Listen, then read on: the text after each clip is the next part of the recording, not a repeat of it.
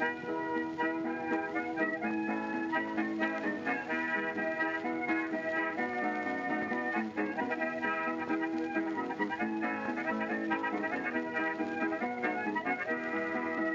everyone and welcome to Shot Reverse Shot, a film and television podcast in which we talk about a theme which changes from episode to episode. My name's Edwin Davis and joining me this week through the Miracle Club Satellite Technology, it's Emily Benita. Hi Emily, how's it going? I'm alright, Ed. Just drying my eye there because before we came on to record this, Ed was regaling me with facts from Babe, the filming of the movie Babe, and they're all lovely, and I had sausage made from pig this morning, so now I'm starting to wonder whether I should not eat pigs anymore because all the pigs sound so adorable and clever. Yeah, it's the cleverness really that kind of makes you think, yeah, if they were just adorable but dumb, yeah, you'd be able to justify it yourself, but if they can learn how to act reasonably well and retain that knowledge for years afterwards, then yeah, probably shouldn't. As delicious and as magical an animal as they are, as Homer Simpson once referred to them. And I think, yeah, I mean, those are all the reasons that I don't eat Zac Efron. You can't eat a triple fry. It's too valuable. He's too valuable to the delicate Hollywood ecosystem. It's too hyphenated. We can't. So how has your week been culturally? Have you kind of what? I mean, obviously, one of the things you've been watching this week we'll be talking about in the main topic. But have you kind of sampled anything this week that kind of really caught your attention? Yes, I watched Eddie the Eagle because now I finally got time to kind of start perusing through my Netflix list. And yes, I am still working on from the charming and fun light things and then working my way up to all of the worthy dark things. And I really enjoyed it, not just because Hugh Jackman looks eerily like Simon Cowell and Christopher Walken turns up for a hot minute. Taron Egerton is having a whale of a time, and Jo Hartley is doing her retro mum very nicely. I also seem to be the only person not yet watching Normal People, which dropped in the UK this week, and I've had various reports of much emotions. I think it's because I'm also one of the only people who was like not bowled over by the novel and found the very ending of it basically a horror. And I'm like, why is everyone saying how lovely this is? This is horrible. In the same way that I one of the many hills that I will die on, Ed, is that The Notebook is a horror story, and anyone who says it's romantic is a psychopath. So yeah, I don't know. It still looks. I mean, it looks very nice, but like 12 episodes, even if each one of them are half an hour. I think there's something really lovely. I almost wish I were like 17, 18 and watching it, because I think what it does do really well, what I remember the book doing really well, is giving credence to that, to being that age and not and being taken seriously, and that you are developing into the person that you're going to be, and that kind of like last summer before you go to university, and then kind of developing over those years. To give that like that importance instead of that dismissal, I think is really valuable.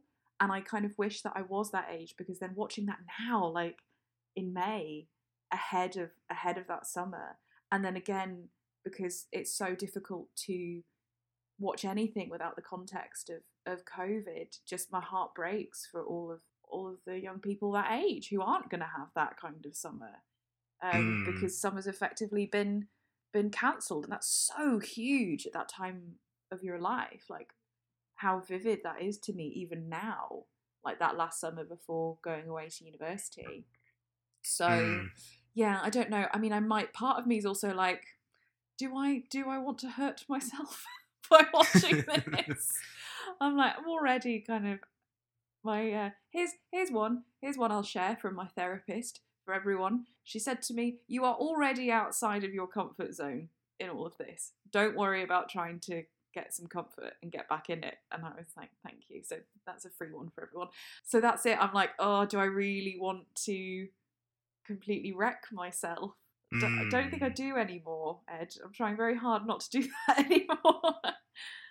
Yeah, that's definitely understandable. Like for me this week, I haven't really done anything that's kind of like really challenging myself. Like I was talking to you about how I found someone had done a letterbox list of the they shoot pictures, don't they, list of like the 1000 greatest movies, and I realized I'd seen like 2/3 of them. I thought I should ideally I'd end up seeing all of them, but I should probably at least have seen the top 100.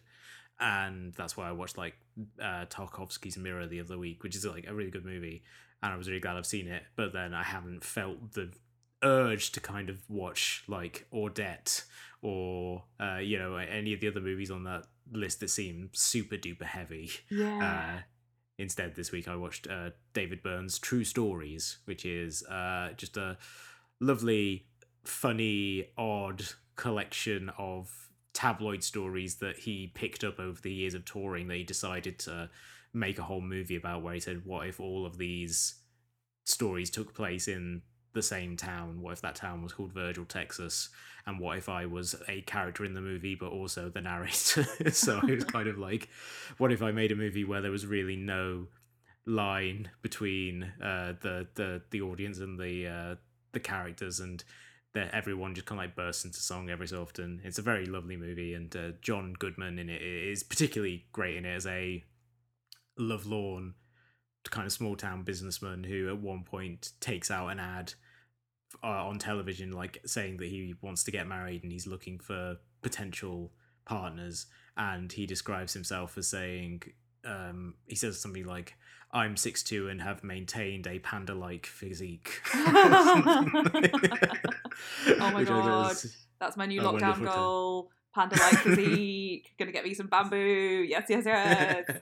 Actually, oh Ed, you mentioning Audette there, Mhm. or Audette, as I'm trying to learn Danish, so my pronunciation might be quite off. But I have also been absolutely inhaling the Hollywood Reporter roundtables on YouTube. They are Mm. an absolute trove. They are so interesting, and everyone's favourite eschatological. I can never say that word.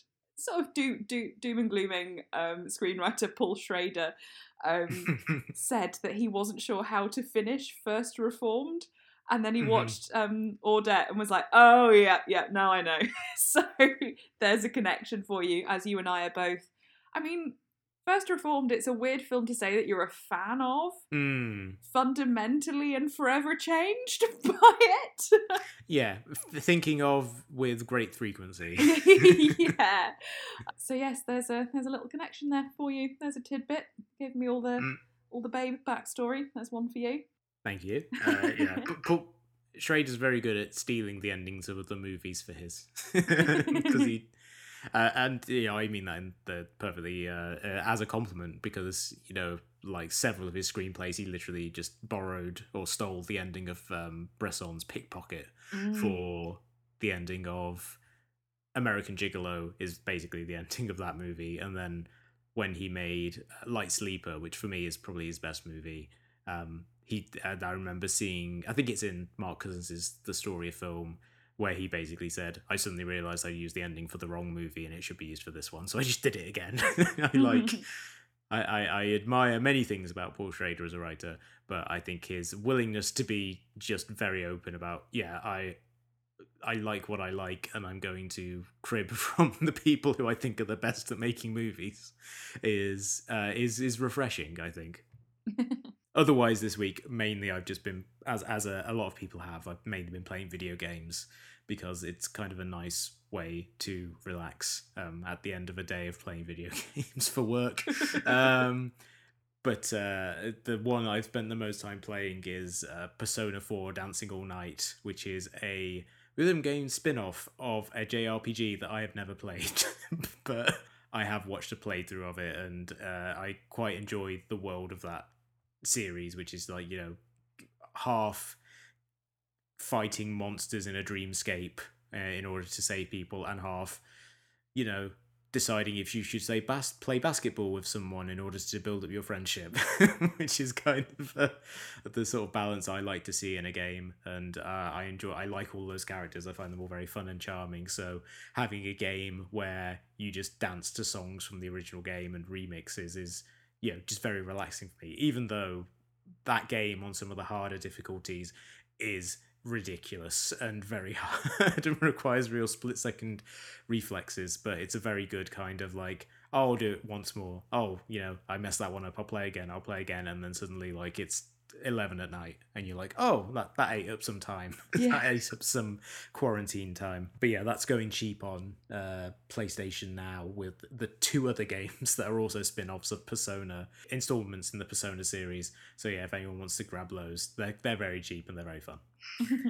So we actually have some news this week. We've been saying that we've kind of been holding off on the news stuff because there's not really been a huge amount really interesting happening that wasn't coronavirus related. And I mean, all these stories in some ways stem from the impacts of the coronavirus on the film industry, but I think they're so seismic that they're worth discussing.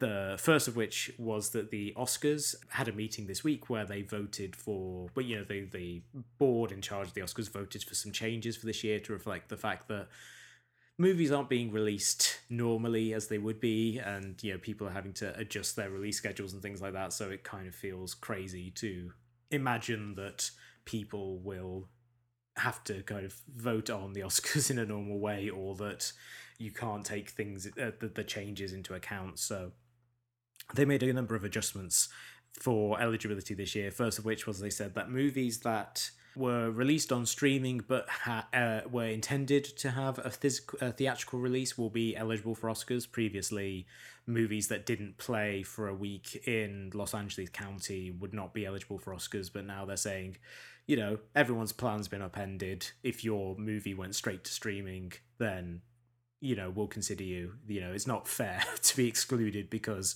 a pandemic swept the world and then suddenly you had to rearrange your release schedule. They also loosened the eligibility for where movies can play to be considered for nomination. Previously, as I said, you had to play for a week in LA County. This year, once theaters reopen, they will accept movies that played in LA, New York, the Bay Area, Atlanta, Chicago, and Miami, essentially to basically say, these are where a lot of people who are our members live, so we're not going to force you to get on a plane and risk exposure in order to vote. You can go to theatres that are near where you live, which is, very good. And definitely seems to be a step in the right direction.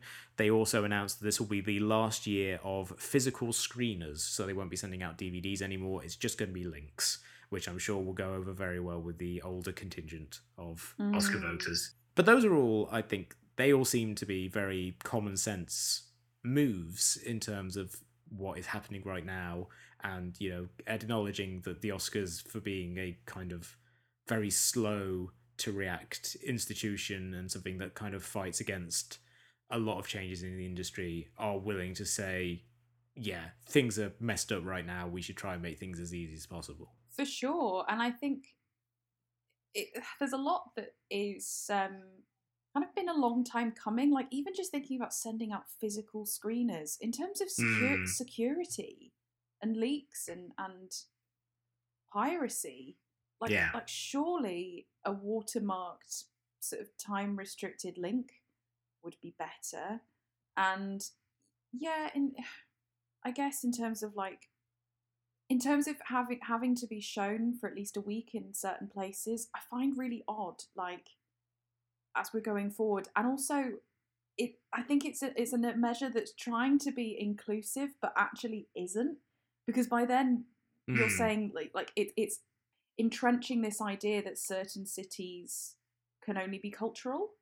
Do you know what I mean? And it's not to say that like those places aren't huge kind of centers of culture, but it's like saying, people in the Midwest can't have it. I think it's creating a kind of, it's perpetuating a problem when it's thinking it's trying to solve one, because it's not, a lot of distributors just don't have the money to roll out in various different like limited release films, how is a public ever going to kind of discover them? And I'm rambling a bit here, surprise, surprise, but like something like a Kelly Reichardt film that may become like a critical darling because the newspaper gets a better distribution than the film does.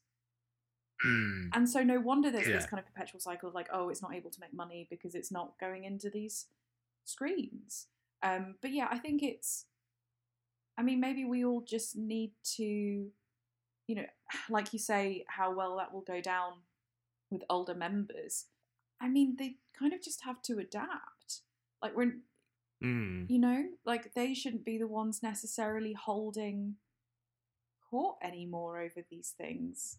If it means Yeah. a better, more secure, surely? No, I don't know. Maybe.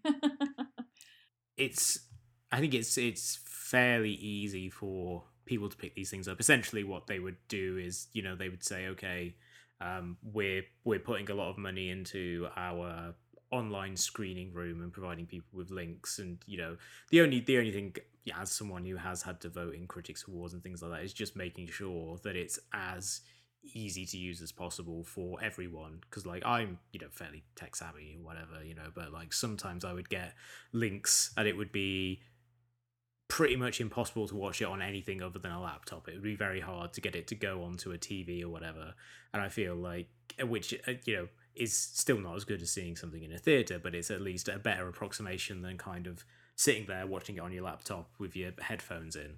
So it's like, as long as you can, provide people with a service that provides them with like a decent high quality stream of the movie, and will allow them to enjoy it on a decent quality on whatever system they have, then at the very least, that would be a decent, or even maybe even superior substitution to sending out DVDs, which are, very, very wasteful in terms of just the packaging, the amount of resources it takes to produce them every year for all the thousands of members of the Academy. Yeah, it just seems like the main thing there is, as long as they ensure that the service itself is good and that it's easy to use, then presumably it wouldn't be hopefully it wouldn't be too much of a problem. But but then there will always be some people who just don't want to have to learn. I'm sure that a lot of people who complain about the links now, probably 15 years ago, were just kind of like, what's wrong with VHSs? Yeah. Why do you have to go to these discs? Uh-huh. And so, yes, speaking, of course, of movies that went from having a theatrical release to pretty much just a digital one of the other big stories this week was that Universal announced that Trolls World Tour, the sequel to the movie Trolls, earned about $100 million from its release on home media, where people were able to rent it and stream it for a couple of days. And this got picked up by a lot of outlets who were kind of like talking about how, it technically earned more than the first Trolls movie did, but or other people then chiming in saying, like, well, the people who are making this report aren't really understanding what's being announced, because the first Trolls, sure, it made less than that in America, but worldwide it made way more than that, and also it probably earned double whatever it made in theaters on home media as well, when it was eventually released on Blu-ray and people rented it, and when it got sold to streaming services and things like that. So there was this interesting bifurcated reaction where, on the one hand, there were these people saying, like, this is the future of cinema, look how much money a movie can make if you put it out into theaters. And other people, if you put it out onto streaming only, and other people saying, yeah, it would make like a seventh of what a movie could make if you put it into theaters. And whilst for some movies, like a movie that was announced going straight to streaming this week, over the summer, is The King of Staten Island, the new Judd Apatow movie, which stars Pete Davidson, which was meant to be getting a theatrical release and is now going to be put out onto VOD. Where the movie doesn't cost a huge amount and it's kind of a comedy with lower expectations anyway, it makes more sense for them to do that, because the differential is probably not going to be as high as if you put it out into theaters. But I think that there's a reason why, like, Disney haven't put Black Widow out on demand. Mm. They realized that whilst you can make a decent amount of change in the short term, we're probably quite far away from a situation where there would be a parity between movies that get released just straight onto VOD making as much money as movies can potentially make in theaters. Mm. But then this led to some considerable fallout because AMC, who I believe are, if they're not the biggest chain in the US, they're certainly one of the biggest chains in the US, announced that because Universal had, kind of really talked to the money that they'd been making this, and they hadn't respected the theatrical window, and I think also their rollout of their decision was not terribly well communicated to theaters. It was kind of like a last minute thing.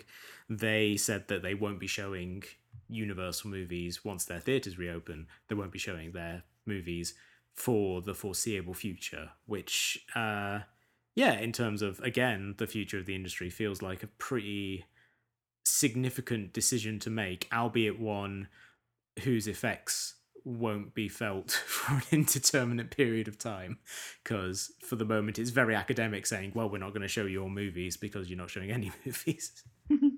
And then and also this week, before we get onto the main topic, there were a couple of deaths this week of kind of notable figures in the entertainment industry. Irfan Khan passed away, a Bollywood actor who is probably best known in the West, in America, for his roles in movies like Slumdog Millionaire and Jurassic World and things like that, but who also was a huge star in Bollywood, and who was a big star particularly for the movie Warrior, which came out in 2001, directed by Asif Kapadia, which was like a really big hit. Someone who I can't claim to have been massively familiar with his work, but every time he showed up in something, I always was just like completely delighted by him. I always thought he was such a great presence and such a true movie star, in the sense that whenever he was on, you really couldn't take your eyes off of him. Oh, I totally agree, Ed. He had like his own center of gravity, and everything was just like in his orbit. He managed to be so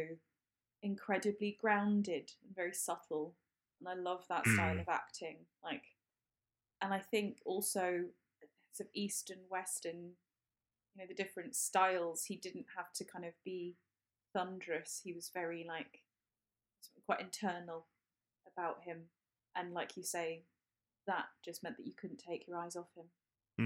And you could really see something like Life of Pi, where he plays like the grown-up narrator describing this incredible story. You really did need that kind of grounding to really make the two separate realities of that movie worked. Like, you really need to believe that this guy believed the story that he was telling, and I felt like he brought a tremendous integrity and authenticity to everything that he did. There's a really beautiful letter he wrote to his fans and supporters when he first got ill that I also recommend reading. It's full of perspective and grace, and very beautifully written. And also this week, Jill Gascoigne passed away, whose work I'm not massively familiar with. So I don't know if you would like to kind of talk on Jill Gascoigne. Well, yeah, she was really incredible because she was, in terms of her career, noteworthy for being in The Gentle Touch, which is one of the first female-fronted sort of cop shows, well before Helen Mirren, Prime Suspect. And yeah, she was really amazing, and I didn't realise, but was married to Alfred Molina. Yeah. And then, yeah, like for the past decade has been dealing with Alzheimer's, and yeah, just really, really sad. And I think at the moment it does feel, again, because we can't not have the context of COVID, it does feel quite relentless in terms of the loss for everyone just now. And yeah, but she's remarkable, like a really interesting and kind of a shame that, I mean, maybe fame is overrated, but you know what I mean in terms of the respect around her career and what she managed to do by becoming, in The Gentle Touch. And she struggled with depression her whole life, so that she did sort of create her career, and yeah, remarkable. So it's a shame there's not more understanding of her, and as we still have, I think it's very easy to be retrospectively like, oh, weren't they amazing? It's like, well, Mm. maybe if we celebrated people, particularly women, more when they were alive, it wouldn't quite seem so too late. But yeah. So we'll go on to our topic for this week, our main topic. This was your idea, Emily, based on the fact that you have been watching Hollywood, the new show from Ryan Murphy, I believe his first production for Netflix under the Yes. massive deal that he signed with them a few years ago. And one of the things about Hollywood is it is somewhat of a reimagining of the Hollywood story. It's a world where there aren't anthropomorphic animals and no one at any point stole the D from the sign, so that's quite interesting. So we wanted to talk about alternate histories, rewriting histories. I haven't watched Hollywood yet. I am very wary of Ryan Murphy. He is someone who I often find I'm good for about a series of anything he does. Yeah. But then, watched some of the first series of Nip Tuck until an episode where one of the main character's son tried to give himself a circumcision, at which point I tapped out, watched until the Joss Whedon directed episode of Glee, and kind of thought, well, the show's probably not going to get better than this, so I'll dip out now. And yeah, haven't really tried. None of the American Horror Stories have really stuck with me. So I haven't felt the need to dive in. But you have, Emily. So why don't you tell us a little bit about Hollywood and what Murphy tries to do in terms of giving us a different view of Hollywood history. Okay, so I have not finished it, but I will in the next couple of days because I've only got a couple of episodes left. I absolutely inhaled it when it dropped. And you've got lots of people recurring from the Murphyverse, like Darren Criss, Dylan McDermott, Holland Taylor. It is such an interesting beast, right? I am enjoying it so much. And it's a bit like it's gastropub telly, right? It's like all of your kind of greasy junk favorites done up with the best ingredients and so gourmet, but it's still trash. there's no getting away from that. It reminds me of that episode of The Simpsons where Bart is running for class president and Homer paints that sign for him saying, "Sex. Now I have your attention. Vote for Bart." Yeah. This is what Ryan Murphy is doing. Sex. And now I've got your attention. Here's some social justice reimagining of Hollywood. What I think is really interesting is that we cannot say for a fact that this kind of stuff didn't happen, because there's so much of history that that isn't recorded, or particularly around that kind of time in terms of what was appropriate or not, how it kind of like falls away. I mean, what I think is quite interesting is that he manages to do a lot of like plausible twists. So Patti LuPone is just Patti LuPoning all over the shop, and it's great. And she is married to Rob Reiner. I mean, people, come on, this is so much fun. Rob Reiner has a heart attack because he, in flagrante with one of his many studio bells, "Mira Sorvino, come on through." And then he's constructed it so that if his sort of power of attorney and stuff, but basically Patti LuPone becomes the acting head of the studio whilst he's indisposed, because Rob Reiner doesn't want his kind of first, second-hand man to take first position. And you're like, that's a plausible character motivation why she'd end up in place, right?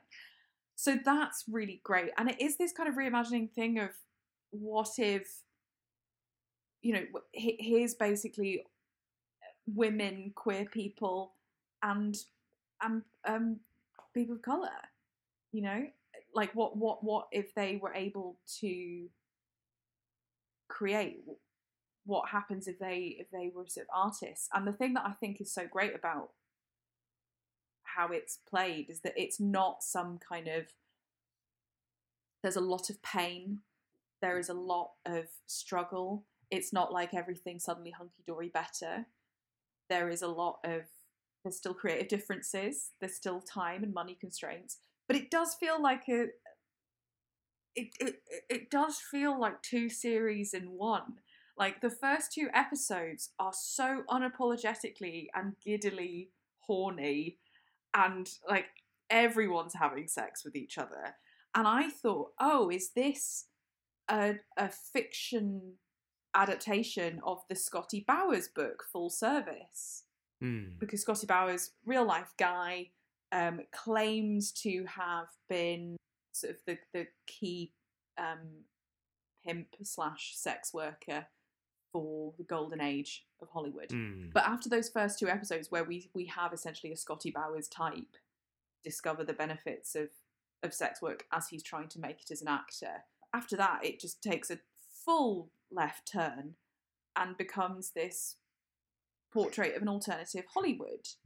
But it isn't Glee, basically, right? And it's not American Horror Story. Ryan Murphy, the best thing he's done is Pose. That's how I feel about it. And I find him so interesting because I like everyone that he works with. And I really admire that he is just fucking gunning for it, right? Like, he is someone who, I mean, an American Crime Story, like Versace. Yeah. Oh my God, yeah. Those and Pose, for me, are like, that they are transcendent. That is like fucking art, right? Hollywood is not art, but I think it's such an amazing experiment. And I do really admire him for putting it all out there. And I've been watching so many of the Hollywood Reporter roundtables, and when he was on one of them, he's like, his manner is so interesting to me because he holds himself in quite a like earnest, he's quite quiet, he seems quite serious. And he says, the reason, and the other people at the table are kind of jokingly referring to like empires and stuff, and they all sort of look at him. And he's like, well, you just get so sick of hearing no that as soon as people start saying yes to you, you just want to keep getting yeses. So he just doesn't turn anything down. I mean, just thinking about the amount of work that he does makes me break out in a cold sweat. Like, I do not understand how he is doing this. But I think there's something really, I just think Hollywood is it's just so fun and it is so interesting. It's not perfect, but it's got, I mean, this cast, oh my God, I know I cannot stop raving about the cast, but you got Joe Manganiello of Angels in America, who is giving this really beautiful performance. You've got Jim Parsons playing Henry Wilson, kind of agent extraordinaire, scary, like eerily good. And also it's just kind of adorable because you do have like the one sort of main character who is based on a real person is we have Rock Hudson, who is essentially young, dumb, incredibly beautiful, and really, really sweet, like kind of turning tricks. And I think like I'm so interested to see how it will end because I'm not sure what the final message is yet, but there is so much value, I think, to this reimagining because I think it's probably not far off a lot of people's experiences then, and we just haven't been able to hear about them. So even trying to just imagine how they may be feeling, I think is actually, there's something quite beautiful and tender and empathetic about that. But yeah, there is also a lot of shagging. So that's in a sort of nutshell many feelings I'm having about Hollywood, Ed. I was very interested when people started talking about it as being an alternative history because I remember when the trailer dropped, and like I say it as if it dropped like 7 years ago. It was like a week ago, but a week is 7 years now. But like, yeah, like when the trailer dropped, like a lot of people were, particularly people who are experts in Hollywood history and all this sort of stuff, seemed to react very negatively to it in terms of like the choices in certain pieces of casting and the general tone of it. And I think there was a general sense of like, oh, this guy's just like playing really fast and loose with the actual history of Hollywood this like really interesting thing, and he's trying to particularly in terms of like Netflix in general not having a great relationship with Hollywood history in terms of not having many older movies, but at the same time trying to portray themselves as these kind of saviors of it through doing the Orson Welles Other Side of the Wind thing and all that sort of stuff. This idea of them trying to erase history and replace it with something of their own, and that seemed to set people's hackles up quite a bit about it before it even debuted. So it was interesting thinking, oh, they are not trying to hide the fact that this is just like an alternate history, which I think is quite interesting. I wonder if maybe that had been more foregrounded in the initial kind of discussion of the series, or when details were released about it, people may not have felt kind of so negatively. I mean, they probably still would, because like Murphy tends to be a divisive figure, but I do wonder if maybe that would have been received like in a different way if that had been foregrounded, as opposed to people thinking that there was some sort of weird attempt to kind of like whitewash history in a way, or to just kind of like come up with this complete nonsense that people wouldn't be able to tell the difference from real history. Yeah, I think, and at this time in culture and geopolitically, it is worrying because it can be weaponized, right? Alternate histories, and at a time when like the truth and reality seem to be under attack in a way that it has not been for a long time, and proliferation of conspiracy theories, and even like now how horrific like misinformation is spreading. But I think I'm so amazed at how I'm coming out to bat for Hollywood, Ed. But like, but I think has a different feeling to it in terms of its intentions. I think its intentions can be read as these are people who have been forgotten. Like maybe it's actually unfair because Hollywood maybe actually, even though I've sort of suggested this as a topic, maybe it isn't a reimagined history, because it is kind of putting forward, well, these people probably did exist but weren't heard, and the reimagining is, oh, what if they managed to get some success and some power, and even that is through very plausible, oh, it kind of fell into their laps way, rather than through like campaigning or saying everyone suddenly changed their mind about women, people who weren't white, and queer people, right? And I think the kind of the thing about, I think in like other examples, right, of things that are definitely reimagined. I mean, it's probably Quentin Tarantino's like big trick of his past couple of films has been, oh, this is what actually I'm saying this happened. Hitler was blown up, and Sharon Tate was never murdered. And I questioned that, because that feels a bit more like, I don't know, that feels a bit more like sticking it in people's faces. I don't feel like it comes across as benevolently as maybe it's meant. And the one that really got me my heckles up, which I didn't expect it to, was Wonder Woman and World War One. Like, I'm not a fan of the film Wonder Woman at all, as you can probably sense, Ed. But this in particular, I was like, I don't understand how anyone can say this is like a great, empowering, brilliant thing, as she's like striding across no man's land during the stalemate. I was like, this actually happened? Like, I don't really I mean, because you could do anything. Like, we start with a matriarchal like goddesses, right? It's not like we couldn't fabricate a convincing conflict somewhere else, because I just couldn't get it. Why World War One? Why, when people, and I'm not normally someone who's like, ban this filth, this is distasteful, but like it hit me in the gut. I was like, this doesn't feel particularly respectful.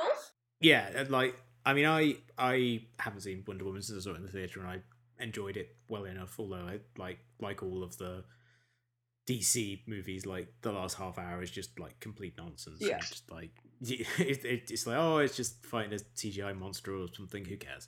David Thewlis isn't immediately apparent as a character anymore, so why should I care about that movie? Yeah.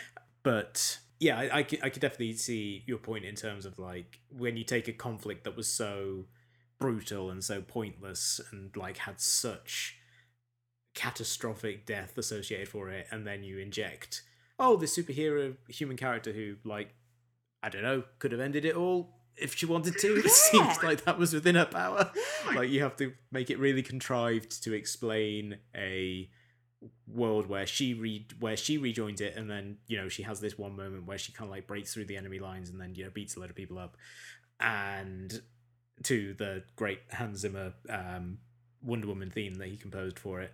But then also was like, cool, I'm just going to kind of be anonymous for a long time, and just kind of no one's going to really think about me. Or, you know, that's kind of a conceptual problem of like the DC thing where they introduced Wonder Woman in the previous movie and then suddenly they have to explain, oh yeah, she was there the whole time. But I guess she wasn't helping. It weirdly has a similar problem to the last Transformers movie, The Last Knight, which explains that Transformers have existed throughout human history and have always been on the side of good. But that just makes you think, including, I believe, at one point helping Harriet Tubman, which makes you think, why did they let slavery start? They decided at a certain point they were going to stop it. Like, it just opens way too many questions to inject these kind of like fantastical beings into real life events in a way that, particularly ones where you would think, oh, they would want to help. It's not like, you know, Anne Rice having vampires exist in New Orleans in the 19th century. It's like, yeah, it's fine. You can imagine that they would live there because they would be trying to hide the fact that there are these like magical creatures existing. Not, you know, these are superpowered beings who want to help people, but apparently they don't want to help you too much. They don't want the war to end too quickly. But yeah, in terms of, I guess, kind of like the motivations for some of these sort of stories as well, I think it's really interesting when you think about alternate histories, because on the one hand, you have something like Once Upon a Time in Hollywood, which I think, to me, feels more personal for Quentin Tarantino than either Inglourious Basterds or Django Unchained, which are alternate histories in their own way. You know, the idea of killing Hitler in a movie theater, or the idea of a slave being able to become free and then to take brutal revenge against some figures who represent the kind of like the power structure, which are more kind of him looking at these terrible things in history and thinking, this is awful. I really wish there was some way for me to exact my feelings of how awful this is brutally. Whereas I feel like, for me, the work of art that Once Upon a Time in Hollywood most reminded me of was Neutral Milk Hotel's In an Airplane Over the Sea, which was an album that Jeff Mangum wrote pretty much entirely about how he was so moved by the story of Anne Frank that it's all kind of him trying to work through his feelings of wanting to have saved her and protected her. And that's kind of the thing that I think is underpinning a lot of the stuff in Once Upon a Time in Hollywood, and why I personally found it quite moving, because I too, like, whenever I read about the stories of, you know, what the Manson family did, and Sharon Tate's death in particular, just find that to be just so brutally senseless and horrible, and just such a, you know, wrong person in the wrong place at the wrong time sort of situation, that I can understand someone reading that and thinking, you know, what could I do if I could rewrite this? You know, what if they went to the wrong house and instead they got a can of dog food to the face? Yeah, so I can understand that there's kind of like a personal thing of, you just see this terrible thing in history and thinking, I wish I could spare these people this pain. But then in other cases, you know, I think alternate history in particular, in terms of speculative fiction and science fiction, it's often interesting for people to kind of like use as a way of commenting on where society is now by offering an alternative. Probably a lot of this is in American history, because America, you know, deeply fucked up country. Lots of things to make interesting comparisons to. One of the first things I thought of for this was the mockumentary CSA, which was a documentary that came out 16 years ago or something at this point, and it was a mockumentary imagining that the South had won the Civil War itself, just like something that people have written about thousands of times. Yeah. Like there's so many the South won stories out there, including ones that psychopaths tell themselves now. But in fiction, it's something that a lot of people have done a lot, and this one was like a very clever illustration of not only saying what would it be like if the South had been allowed to actually won and had kind of taken over the whole country, and they kind of instituted slavery was this thing that had gone on for a long time, but also using it to cleverly comment on the racial inequalities that still exist in America. And so that's very much like, there are definitely examples of this, of also something like Philip Roth's The Plot Against America, which has also just recently been adapted as a miniseries for HBO, where this idea of what if Charles Lindbergh had won the US presidential election in 1940, America hadn't got into the war, and there'd been this like rising tide of anti-Semitism, using that as a metaphor through which to explore the ways in which other minorities today are discriminated against, particularly David Simon, who wrote the adaptation of the show for HBO, specifically said he wanted to use it to provide kind of like this viewpoint on what like Muslims and Latinos and all these groups that are othered and discriminated against in America would feel, by providing the experience through the experience of Jewish characters who until recently until the last few years had not kind of had as much of that aimed at them. Yes, of course. That also makes me think of The Man in the High Castle. Yeah. And there is a lot of kind of at the big moments of history and kind of deciding our modern world. Obviously, there's a lot of kind of, what if it was like kind of treating it a little bit like a coin toss, like, what if the other side won? And I think when it's like you say, Ed, because CSA sounds really interesting, because just thinking of the flack that, why do I always get their names wrong? Benioff and Weiss? There we go. The Game of Thrones guys. That they were talking about doing a series about basically exactly that, if the Confederate side had won the Civil War. And I think, and I definitely remember being like, ooh, not sure this is for you too. Yeah. Because even without knowing the detail, just off you'd need to know a lot of detail for that to be okay. Because when it's done well, I think alternate histories kind of will elucidate things about now. Like you say, it's speculative fiction, really. It's kind of sci-fi, but instead of aliens, the world is very much like our own. But we are the strange life forms in this alternate timeline. And I think the tricky thing is, it is such a delicate balance, isn't it? Because whilst I think there is something very moving and human about wanting to save people from pain, I also think you can tip very easily into a saviour complex. Yeah. And that's what all of this hinges on, really. Although in some cases it's less about, sometimes it can be less of a saviour complex and just be kind of like, wow, things would be way worse. Yeah. Yeah, coming from a sense of like the example I always go to, and it's a comedic example, Lynn, totally, but the episode of Red Dwarf where they accidentally stop Kennedy being assassinated. Yeah. Where they, if I remember correctly, I think they knock Lee Harvey Oswald out of the building when they appear in the book depository, and they accidentally knock him out, and then suddenly JFK survives, and then they try to travel back forward in time, and they realize that they can't, and they discover that the reason why is like, he remained president, but the mafia had leverage on him, which distracted from the competition with Russia. Russia ended up winning the space race, and all this kind of like stuff, which results in Russia essentially winning the Cold War. And that is very much kind of like an interesting example where it's a one-off, so obviously Red Dwarf don't have to think too much about the ramifications for it, but it's an interesting idea of saying, be careful what you wish for. This also is kind of true it's definitely true, in fact, in Stephen King's 11/22/63, which is also about trying to stop Kennedy being assassinated, and also ends with the world being a nuclear waste dump because things go bad. And it's a very... It can be like just a case of people saying like, yeah, you think it's bad now, but you never know what the ramifications, what the butterfly effect of all this actually is. Like, you make this one change and you think this can obviously, with this uncategorically, will lead to good things, but then having like ripple effects that you couldn't foresee going out. Which also I think is just why it's such a hard thing to do. It's such a hard kind of fiction to write, because you really do have to kind of, unless you're looking at an incredibly like narrow band of time, you have to kind of think about all the possible ramifications and try and fill out the world in a way that feels real.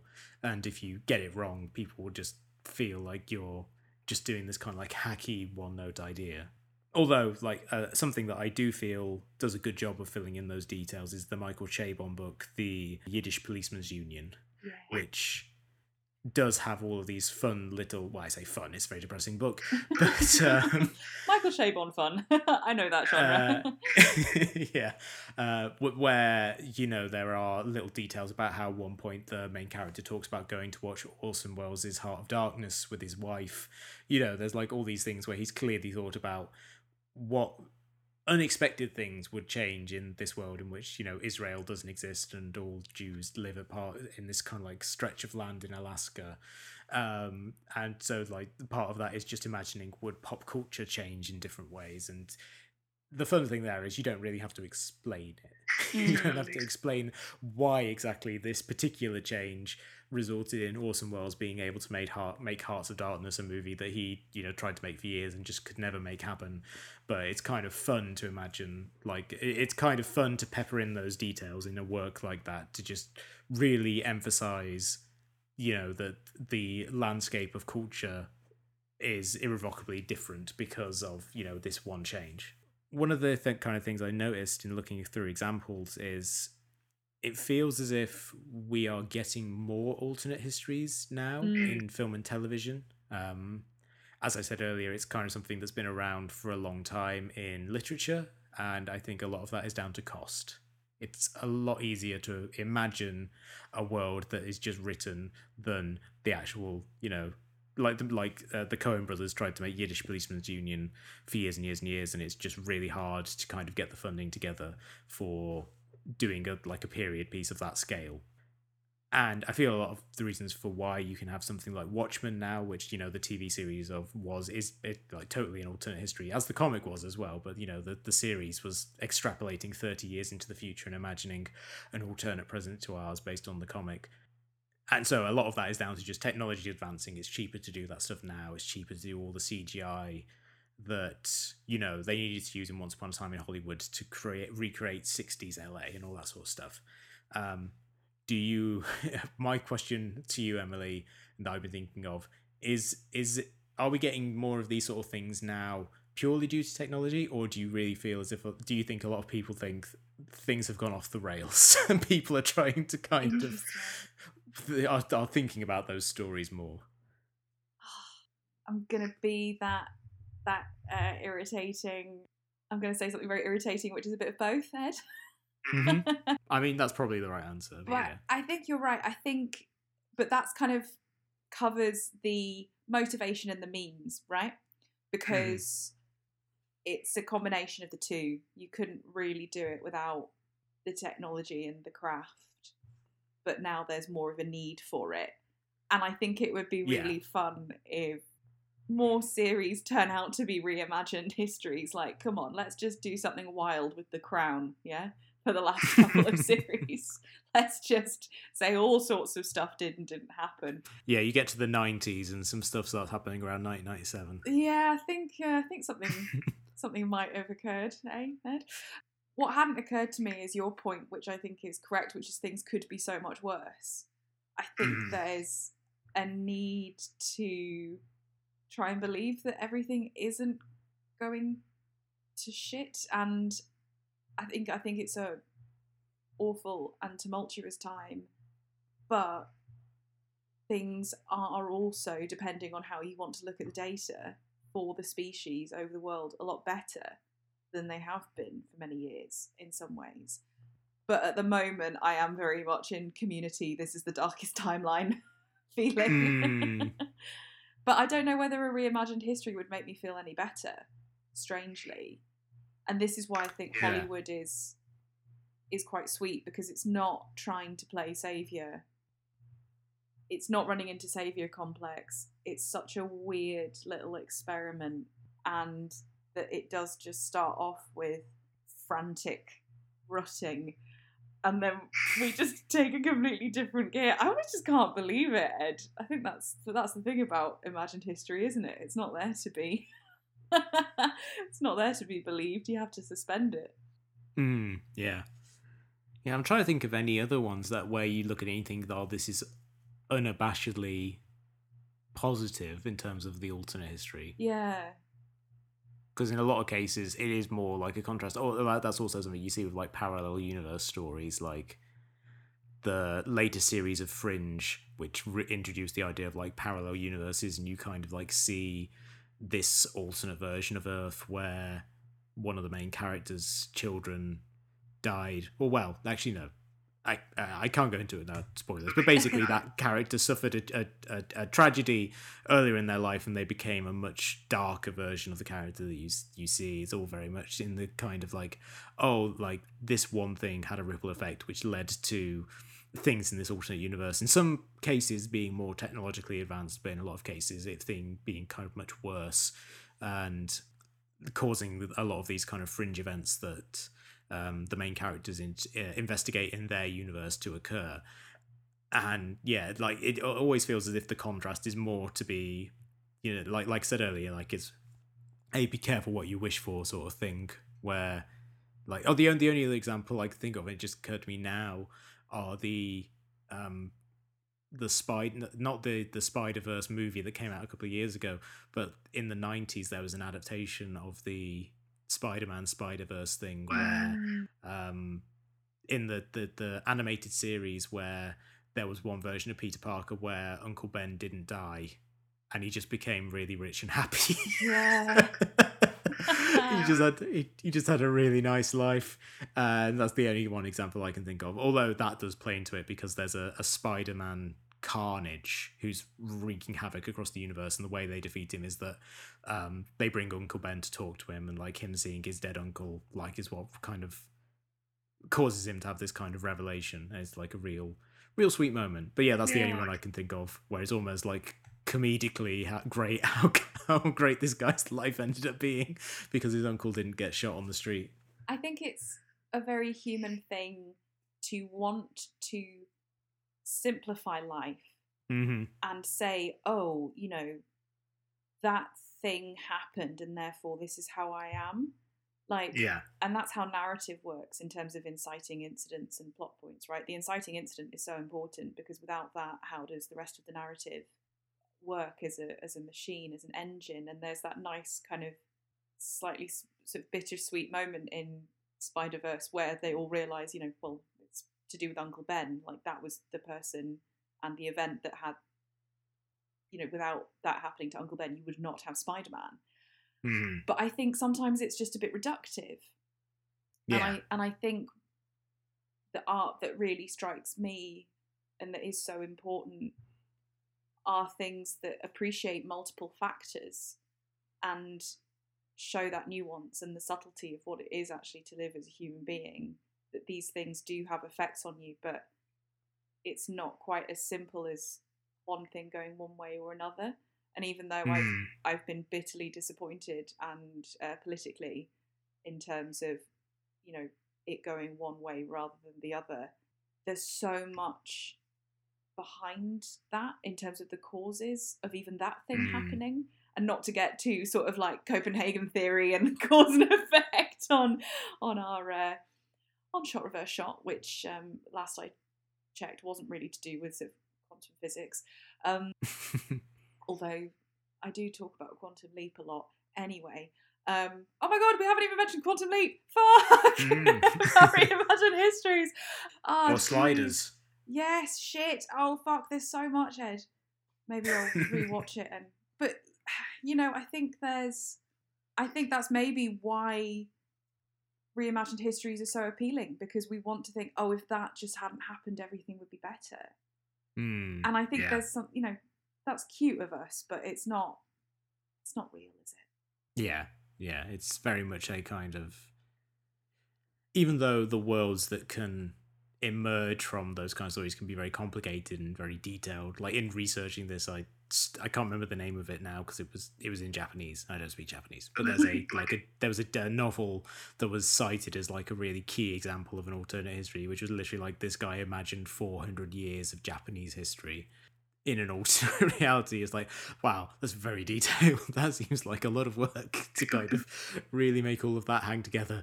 But as complicated and complex as some of those worlds can be, I think it does come from a kind of very childish, very plaintive thing of thinking, oh no, what if I didn't smash that cup or something? Yeah, like what if I didn't do the thing that I regret, or what if if I could change that one thing that caused some negative ripple. And ultimately, that's just like one of the things in life you end up having to accept, is you can't undo everything. You can't make things right. And as much as people exploring that in art can be very moving, I still listen to In the Airplane Under the Sea every so often and find it very moving. I do find the ending of Once Upon a Time in Hollywood to be quite moving. It's very limiting in terms of what it can really offer you.